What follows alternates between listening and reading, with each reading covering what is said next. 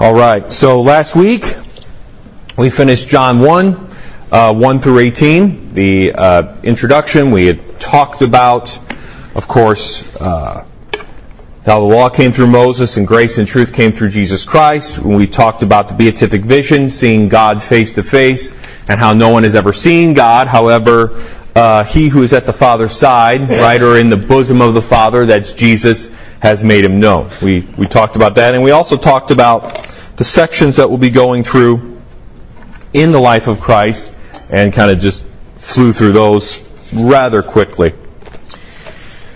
So now we're going to be going through the genealogies today, but before we do that, we'll talk a little bit about messianic expectation, right? What was the expectation regarding the Messiah coming into the world?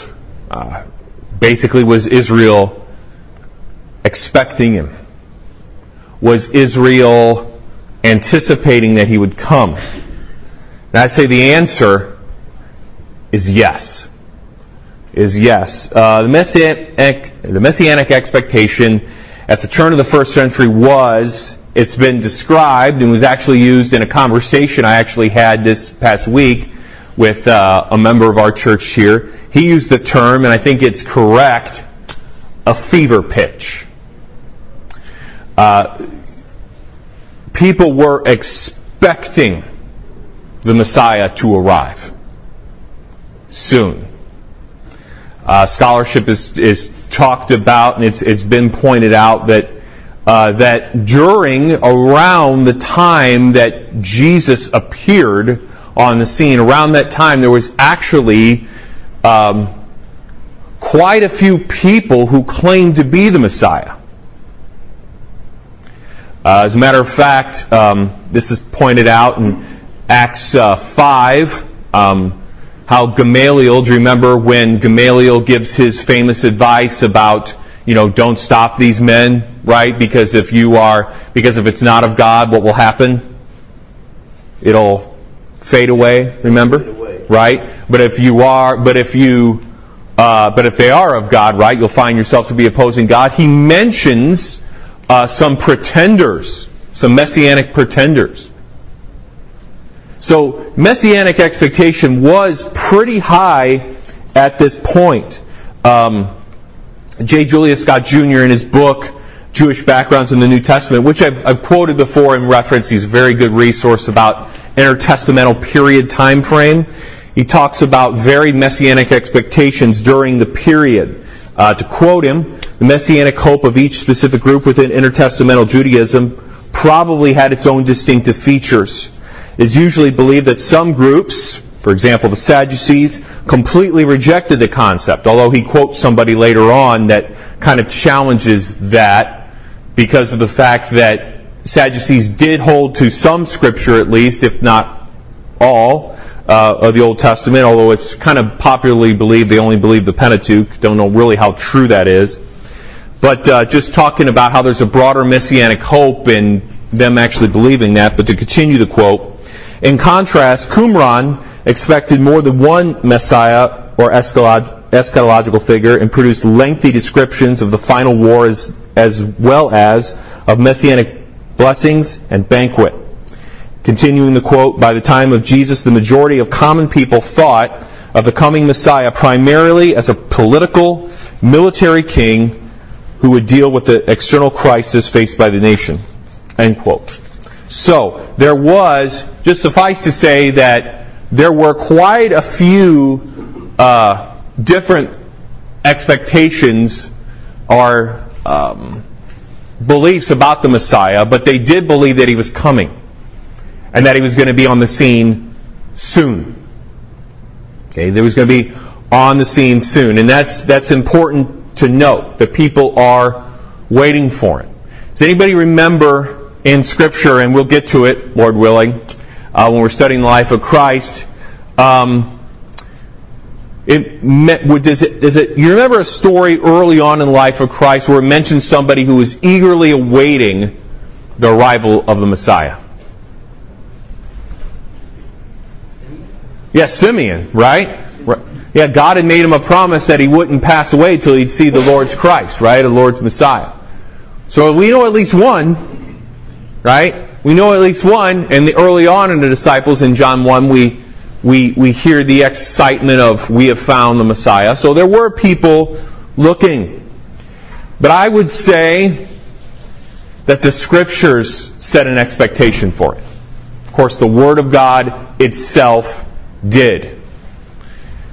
There's a person who's been gone long ago. His name is Alfred Edersheim. In his book, Life and Times of Jesus the Messiah, this is a great quote.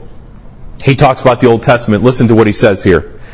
The most important point here is to keep in mind the organic unity of the Old Testament. Its predictions are not isolated, but features of one grand prophetic picture.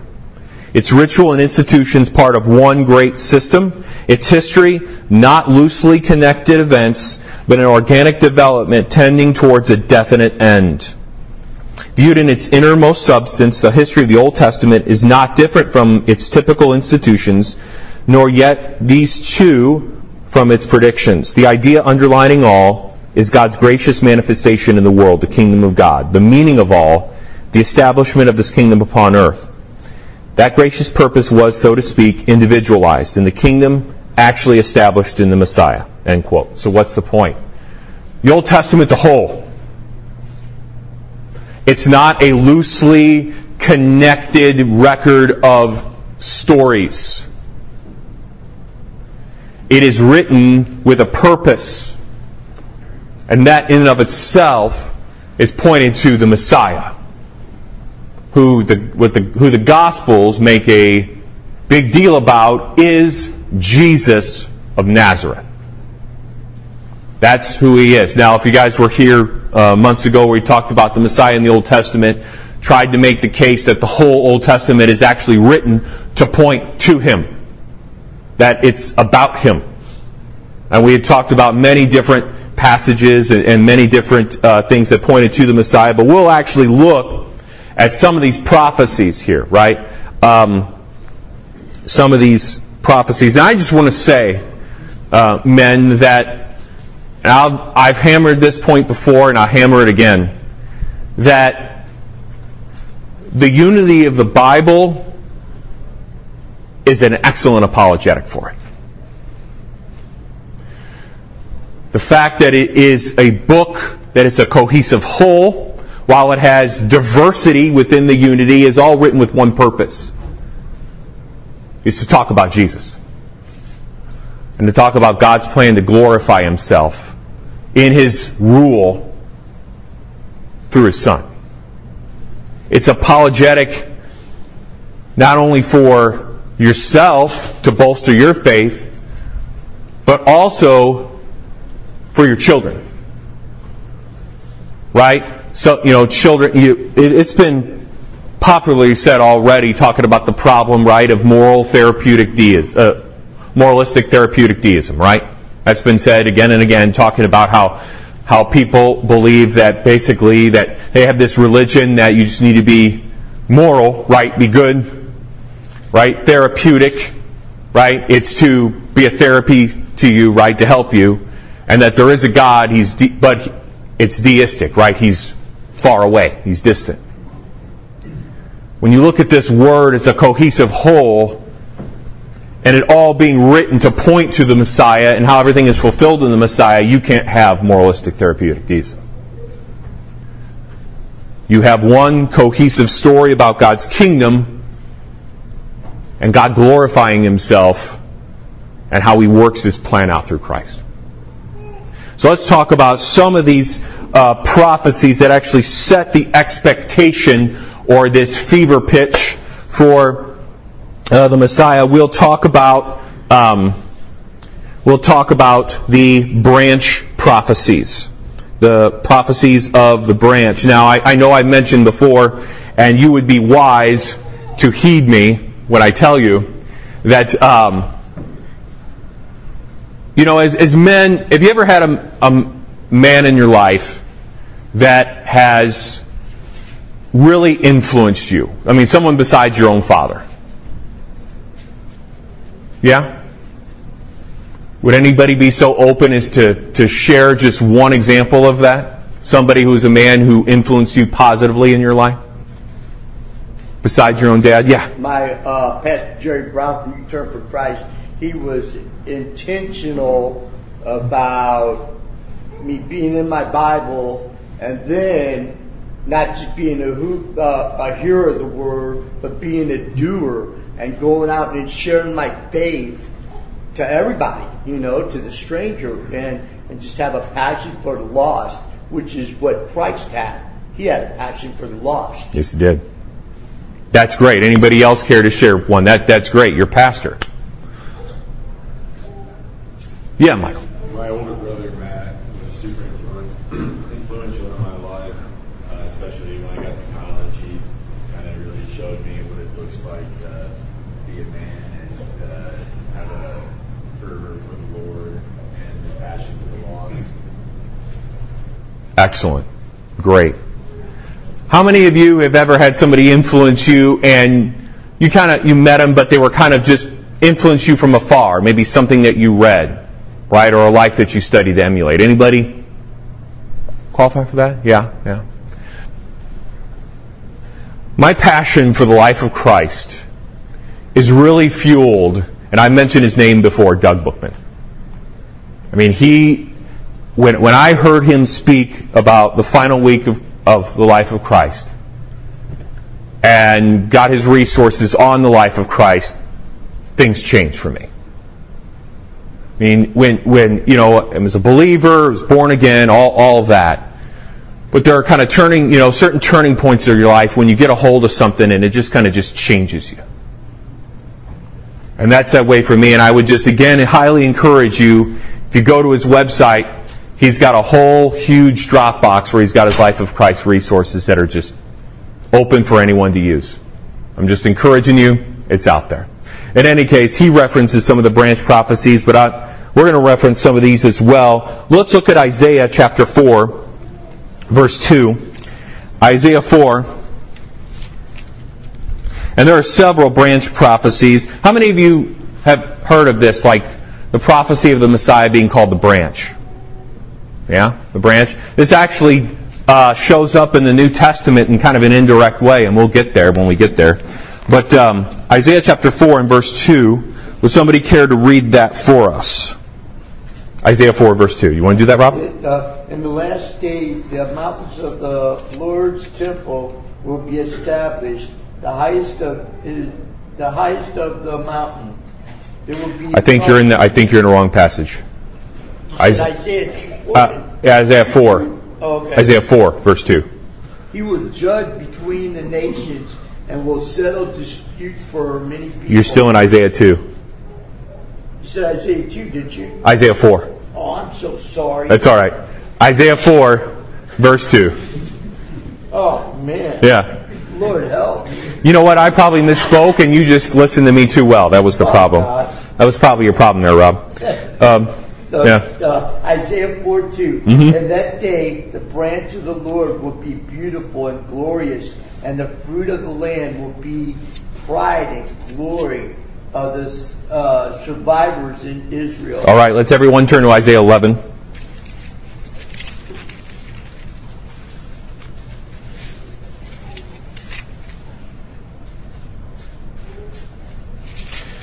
Someone read verses 1 and 2. Here. Really, the whole chapter's about him, and what he does and what he accomplishes. But first two verses, Isaiah 11. Someone. Then a shoot will spring from the stem of Jesse, and a branch from his roots will bear fruit. The Spirit of the Lord will rest on him, the Spirit of wisdom and understanding, the Spirit of counsel and strength, the Spirit of knowledge and the fear of the Lord. Amen. Amen.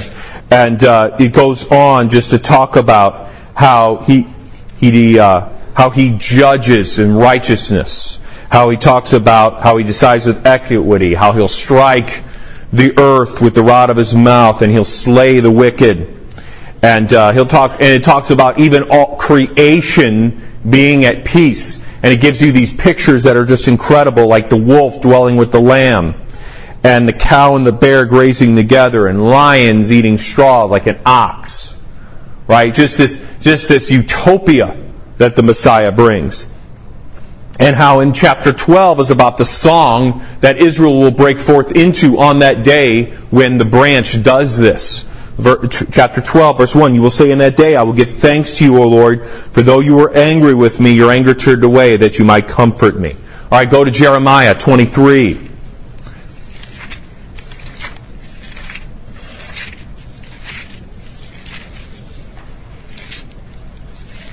Jeremiah has a couple of prophecies of the branch. Also, if you guys, I don't know if you guys take notes or not, we won't get to this because I kind of want to try to get to the genealogies today and get moving. But if you're taking notes, you could write down Zechariah passages of the branch as well. Zechariah chapter 3, verses 8 through 10.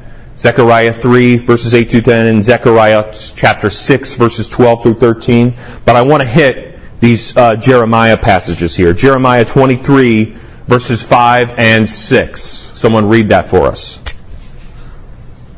Behold, the days are coming, declares the Lord, and I will raise up for David a righteous branch, and he shall reign as king and deal wisely and shall execute justice and righteousness in the land. In his days Judah will be saved, and Israel will dwell securely. And this is the name by which he will be called. The Lord is our righteousness. Amen. Amen. So the branch here is connected to who? David. Say it again louder, brother. David. Yeah. So it's David, right? So the branch has to come from the Davidic line, right? Has to be the Davidic line, and thereby, because it's from the line of David, therefore he must be a king, right? There we go. A king. But look what he's going to do. Justice and righteousness. In his days, Judah will be saved, right? And Israel will dwell securely. He'll be called our righteousness. How appropriate. Now go to this one, Jeremiah 33. This here is about as rock solid as you can possibly get. You know, we talk about the Lord being faithful and being faithful to His covenant and to His word. Look how much God puts Himself under obligation here to fulfill this. Jeremiah 33, verses 14 through 26.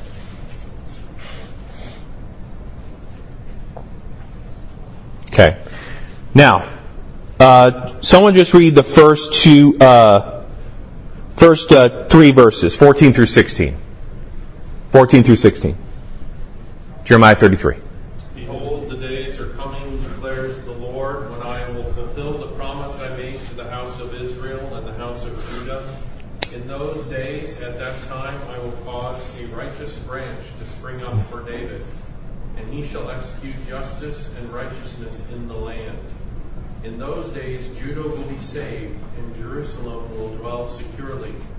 And this is the name by which it will be called.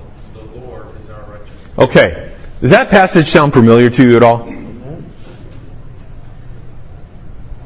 Where did we see this? What's that? Well, Isaiah, yeah, there's the branch, but that's basically very much like Jeremiah 23 that we just read. It's like almost like a repeat. Right? Look at the next two verses. For thus says the Lord, David shall never lack a man to sit on the throne of the house of Israel, and the Levitical priest shall never lack a man in my presence to offer burnt offerings, to burn grain offerings, and to make sacrifices forever. Right? He says that David will never lack a man. Never. And look how much he puts himself under obligation here. Look at verse 19, starting there. The word of the Lord came to Jeremiah. Thus says the Lord, if you can break my covenant with the day and my covenant with the night, so that day and night will not come at their appointed time. So if you can do that, if you can make me, what's he saying here? Let's just stop here. What's he saying here? If you can make me do what? Change day and night. Change day and night, right? if you can make me stop having the day come, and if you can make me stop having the night come, if you could do that, then what? Verse 21. Then also my covenant with David my servant may be broken, so that he shall not have a son to reign on his throne, and my covenant with the Levitical priests, my ministers. We won't go into that part, but for our purposes we'll focus on the one with David. As the host of heaven cannot be numbered, and the sands of the sea cannot be measured, so I will multiply the offspring of my David my servant, and the Levitical priests who minister to me. So he's saying that if you can make day and night stop, then I'll break my promise to David. So what in effect is he saying here, men? It's impossible. It's not going to happen. God will do it. Isn't that great? Because as men, we're called to keep our word, right? And how often do we do that? Hopefully, more often than we don't. Amen? That's what we're called to. Right? Christ kept his. We should keep ours. But sometimes we have good intentions and we can't fulfill our promise, right? Is God like that? No. No, he's not. So he's going to keep his promise. You think Israel that actually did love the Lord kind of kept that promise right in their back pocket? Saying, well, God said that if you could break his covenant with the day and the night, then he would break his covenant with David. You got to look at the Word and see how God puts his people and paints himself into a corner to where it would seem almost impossible for God to fulfill his promise, right? Or in a place to where God has to deliver his people in a miraculous way, otherwise they're toast. Right? God could have led Israel anywhere in the wilderness, right? After they got out of Egypt, but where does he direct them? Well, to the mountain, but before that, to the sea. On purpose. Why do you think he did that? So that when Egypt came, that it was only he who could deliver them. And we'll even see here, when we get to the genealogy, that God puts himself in such an obligation that it would seem like he couldn't even fulfill this promise.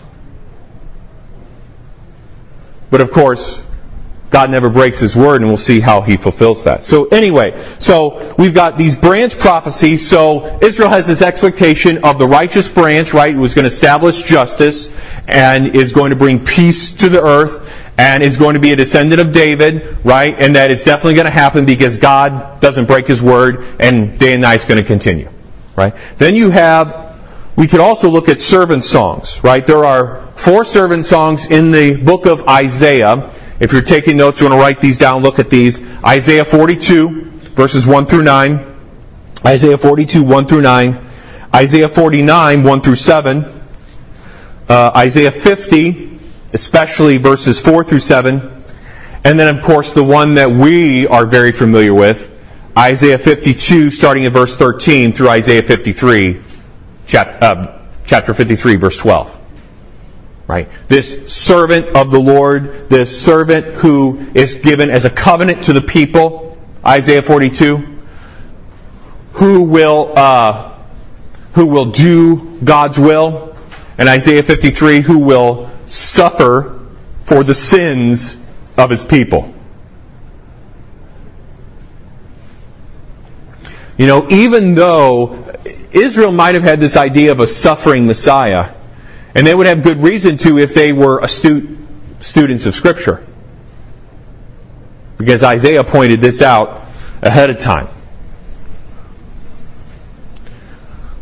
Let's keep going. Any questions so far? Yes, brother. I was just going to say that it's even more amazing when you look at how God promised that none of the sons of that one king would sit on the throne. We're getting there. But you're right. Pay attention to that. Yeah, we're one king. We're going to talk about that one king in a minute, Lord willing. So we got the servant songs, which I wish we had time to go into, but you could look at those. And then we've got, now I quote Doug Bookman here. He talks about another book, which I don't think gets enough credit in some circles of Christianity. To quote him, the primary reason for the spirit of expectation at the time of Jesus' ministry, the prophecies of Daniel. He's talked about, I've listened to what he said about that, and it's so good. Daniel puts a time frame on it. Daniel serves to tell Israel, okay, let me give you some hints on when he's coming. Key passages to look for here are Daniel 2, Daniel 7, and Daniel 9. Daniel 2, Daniel 7, and Daniel 9. We've talked about Daniel 2 and Daniel 7 here. What's Daniel 2 about? Anyone? Nebuchadnezzar's dream. Yeah, Nebuchadnezzar's dream. And someone else, what does he dream? You can turn there. It's okay. You can turn there if you need to turn there. Big image of all the different kinds of metals and clay, heat clay. Right. Yeah. All the image, right, of all the different kingdoms, right, represented by different materials, different elements, right. At the top is what? Head of gold. Who's that? Nebuchadnezzar, the Babylonian Empire. Next, you have what? Chest and arms of silver. Who's that? The Medes and the Persians. All right. Next, you have what? Bronze. Who's that? Greece, right? After that, you have what? Legs of iron. Who's that? All right. And then you have after that the feet and the toes that are mixed with iron and clay that come off of that fourth world empire. Okay. Then after these empires come what? A great stone, right? Not carved by man's hands. Meaning that its origin is supernatural. Divine. That stone comes and does what? Crushes, right? The statue, right? And then his kingdom, right? And then his kingdom is established. And it's never destroyed. Now, they had access to this. Right? And Daniel even told us who this is. Right? At least the head. Right? So, if you're an astute student, and you're like, okay, well, you're talking about world empires that affect, so you've got head of gold, chest of silver, all right, bronze, legs of iron, and you're counting the kingdoms, all of a sudden, what do you realize? That you're there. This is not newspaper exegesis. This is reading the Word of God for what it says, looking at things around you and realizing, oh my, we might be here. Daniel 7. What do we have in Daniel 7?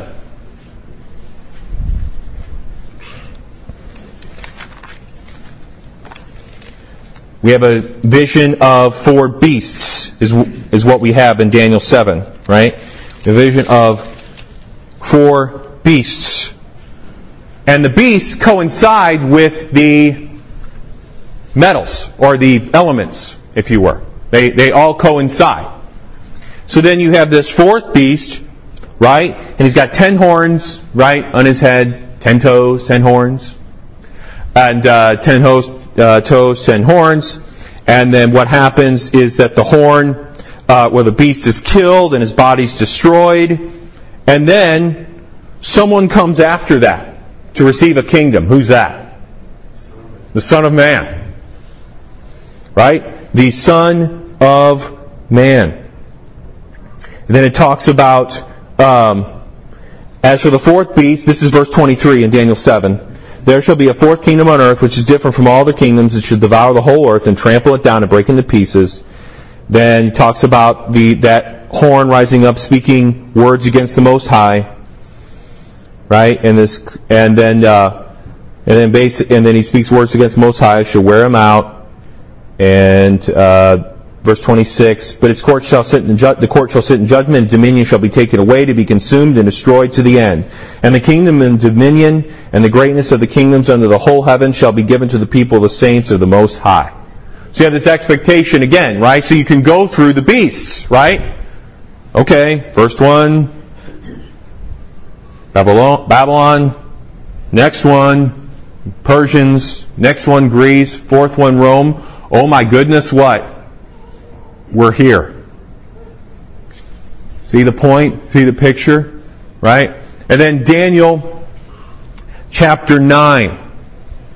Yeah, Daniel 9, you've got the prophecy of the 77s. The 77s. Harold Hoehner in his book, The Chronological Aspects of the Life of Christ, does a lot of great work on this. Just suffice to say, you've got a decree in Daniel 9, if you just turn there, verses 24 and 27. This is a very difficult passage of Scripture, I'll grant you that. What's going on here is that Daniel here, he's reading in Jeremiah, and he's trying to figure out, okay, Lord, how much longer do we've got in this captivity, right? And they've got 70 years. Anybody remember why they have 70 years of captivity?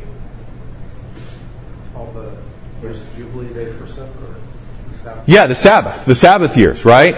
So for all the ones that didn't take, they're going to be in exile for. And then he's reading and he realizes, oh my, time's almost up. See how Daniel's just, he's very much associated with timeliness and kind of trying to see God's plan. And so, in any case, what happens is that Gabriel comes to him, right? And he talks about this prophecy of the 70 weeks, and there's a lot to that. But he talks about, in verse 24, 70 weeks are decreed about your people and your holy city, to finish the transgression, to put an end to sin, to atone for iniquity, to bring in everlasting righteousness, to seal both vision and prophet, to anoint a most holy place.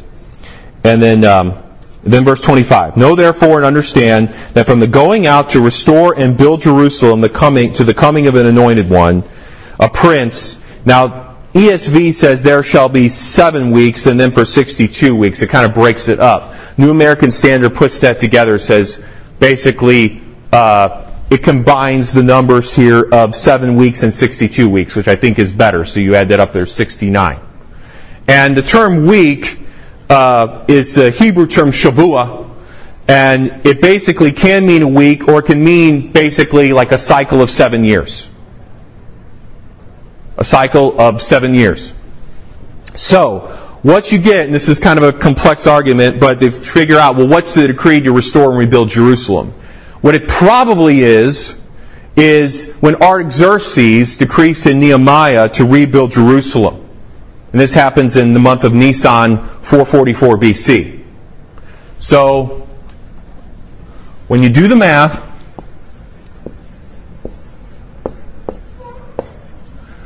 444 BC, and you come up with 69 times 7 is what? Anybody do the math off their top of their head? 483. Now there's more complications to that, but when you get to the end of the 69 weeks, you know what year you get?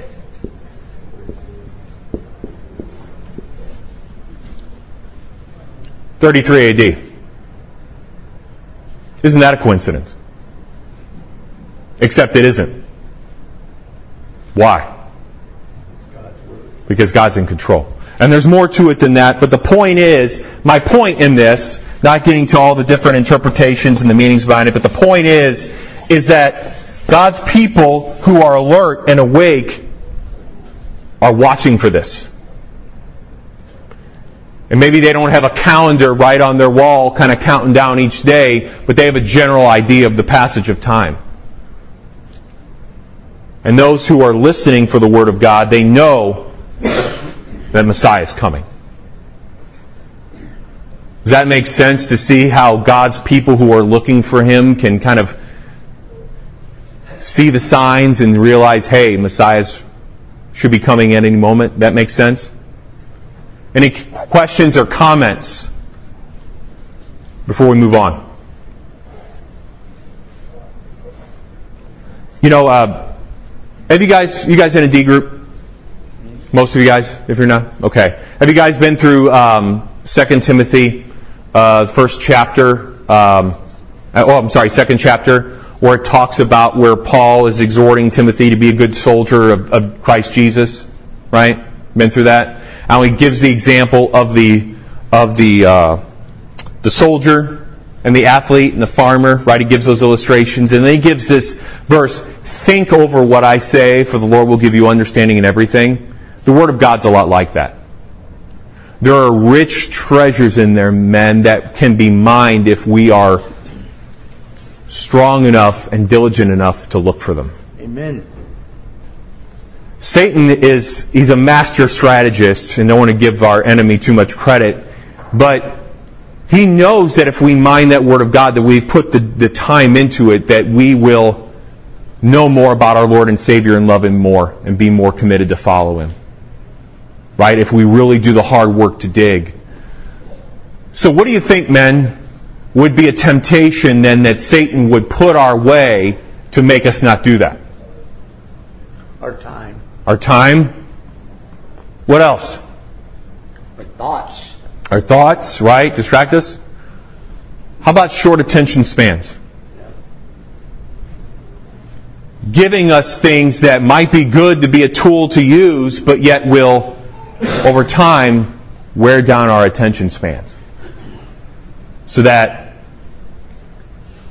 we've already trained ourselves not to give ourselves time to even look into things like this. And then, when we do feel the Spirit prompt us to dig deeper and to study more, and we fight against our flesh in that, and we give in, then we uncover another sin, right? Which can be laziness. Man, is it just me, or is that like a huge sin that you fight in your life? That is gigantic to me. And you know, you get victory over it time and time again, but you know, man, it just doesn't want to die. Anybody else like this? Yep. There's a reason for that. Right? There's a reason for that. We got to keep fighting it. And I would encourage all of you to pray for that. Men, let's pray for one another in that. That the Lord would help us fight our laziness and our easily distractedness. That we would discipline ourselves in our time. To give to our Lord, to study His Word, to our family, to teach it. Let's commit to do that. All right, moving on. So, God prepared His people for the arrival of the Messiah. So let's go into the genealogies here for the next few minutes that we've got. First time, well, we had the sample reading before, but this is the first time we're actually kind of harmonizing. It's kind of neat. All right. So we've got Matthew 1 through 17, and Luke 23 through 38. All right. I'm going to have, I need one person to pick Matthew 1 through 17. I need somebody to volunteer to read that. Someone, thank you, Tony. And I need somebody to, let's not read it off here because it's easier to read it off your own Bible. I need somebody to read Luke 3, 23 through 38. There's a lot of names, guys. You got to be bold. Luke 3, 23. Thank you, Keith. All right. All right.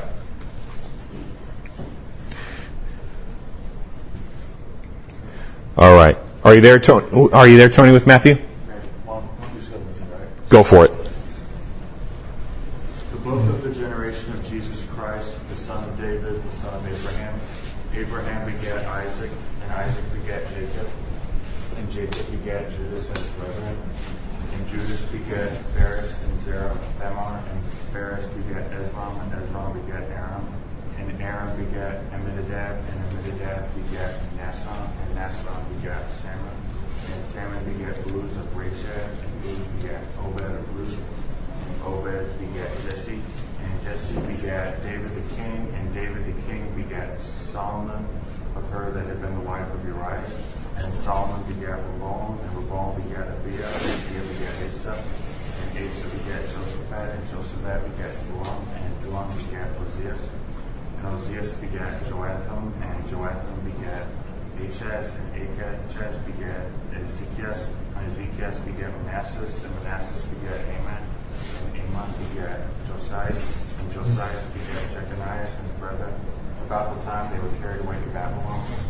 And after they were brought to Babylon, Jeconiah begat Salathiel, and Salathiel begat Zorobabel, and Zorobabel begat Abiah, and Abiah begat Eliakim, and Eliakim begat Azor, and Azor begat Sadak, and Sadak begat Achim, and Achim begat Eliad, and Eliad begat Eleazar, and Eleazar begat Mathan, and Mathan begat Jacob, and Jacob begat Joseph, the husband of Mary, of whom was born Jesus, who is called Christ.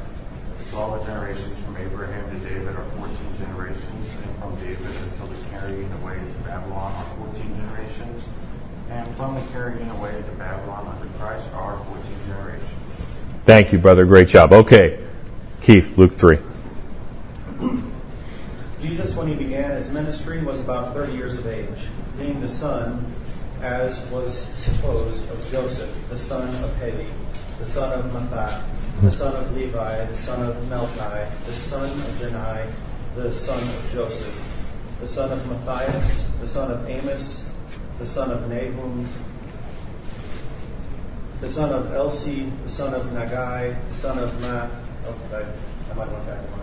You're fine. Keep going. The son of Semine, the son of Joseph, the son of Jodah, the son of Johanan, the son of Resa, the son of Zerubbabel, the son of Shealtiel, the son of Neri, the son of Melchi, the son of Adai, the son of Kosam, the son of Elmadam, the son of the son of Joshua, the son of Eleazar, the son of Jorim, the son of Matthat, the son of Levi, the son of Simeon, the son of Judah, the son of Joseph, the son of Jonam, the son of Eliakim, the son of Meleah, the son of Metna, the son of Mattahah, the son of Nathan, the son of David, the son of Jesse, the son of Obed, the son of Boaz, the son of Salah, the son of Nashon, the son of Aminadab, the son of Admin, the son of Arni, the son of Hezron, the son of Perez, the son of Judah, the son of Jacob, the son of Isaac, the son of Abraham, the son of Terah, the son of Nahor, the son of Serug, the son of Reu, the son of Peleg, the son of Eber, the son of Shelah, the son of Cainan, the son of Arphaxad, the son of Shem, the son of Noah, the son of Lamech, the son of Methuselah, the son of Enoch, the son of Jared, the son of Mahalaleel, the son of Canaan, the son of Enos, the son of Seth, the son of Adam, the son of God. Amen. You don't have to say anything else the rest of the day, brother. You're good. All right. What are some things, just real quick, that jumps out to you about these genealogies? Matthew was dyslexic. He went backwards. Matthew went backwards? Right? Yeah. And then Luke goes forward. He started. Yeah. Or maybe I got that backwards. That's all right. Yeah. So, who does Matthew start with? Abraham. Why do you think that might be?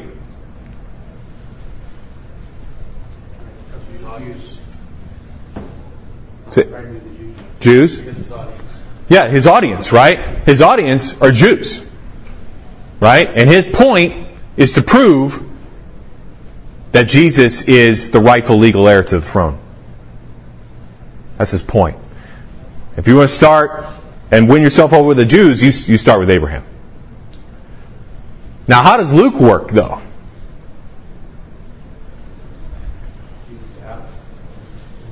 He starts with, what's that?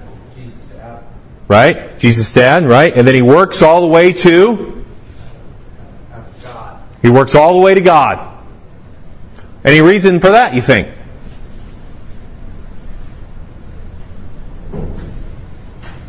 Because the claim is that he wasn't born of man. Right. Yeah. Luke, it's people talk about, and it's right, I think, that Luke talks about, Jesus being, he focuses on humanity, right? Focuses on humanity, the fact that he's the Savior of all people, right? Not just Jew, but Gentile, right? So it's connecting him to all of mankind that way.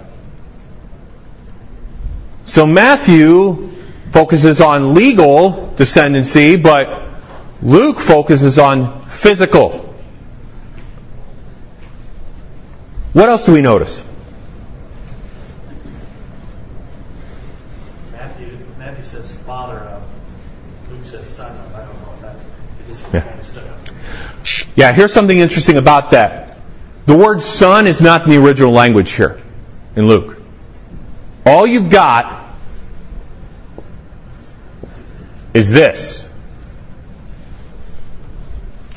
Every time you see the son of, it is the definite article, the, in the genitive form. Great. That's what you're seeing there. Except for one. So we'll get to that point here in a second. Something else that you'll notice about the genealogies.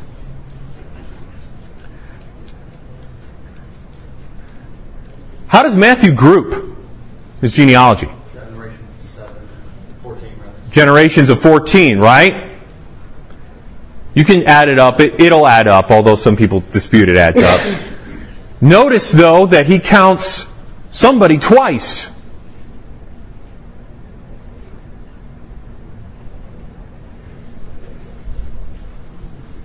Who's he count twice? David. Any particular reason why you think that might be?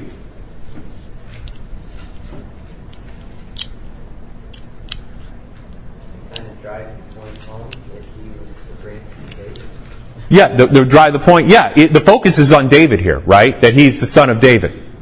Now, it's been talked about too that in Hebrew there's a way that letters have numeric value. Okay, I forget the term for it, but that letters have numeric value. And when you take the consonants, because that's how Hebrews wrote, were in consonants, right? The vowels were just memorized. Imagine that. You just would know where to put the vowel in, right? You wouldn't even write it out. So the later group of the Masoretes put points above, underneath, and below it so that people remember where the vowels are, and it's their best estimation of it. But they would write in consonants. So of course, you got DVD. No, you have David, right? You just you put the A there and the I there. Well, if it's true, if the letters have numeric value and they add up, you add up their value, guess what number you get?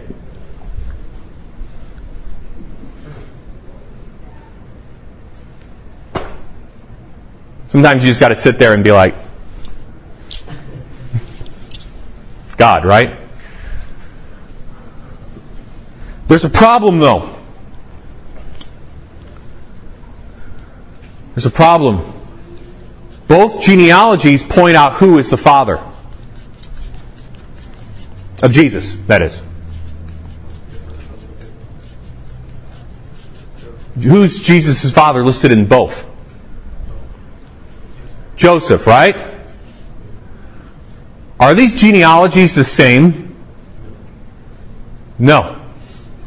Now, sometimes they're very similar, but they're very different. How do we account for this? One follows Joseph's line while the other follows Mary's, right? Well, let's go to that. But it says here, right, being the son as was supposed of Joseph. So it would seem in Luke that it actually is trailing Joseph's genealogy, isn't it?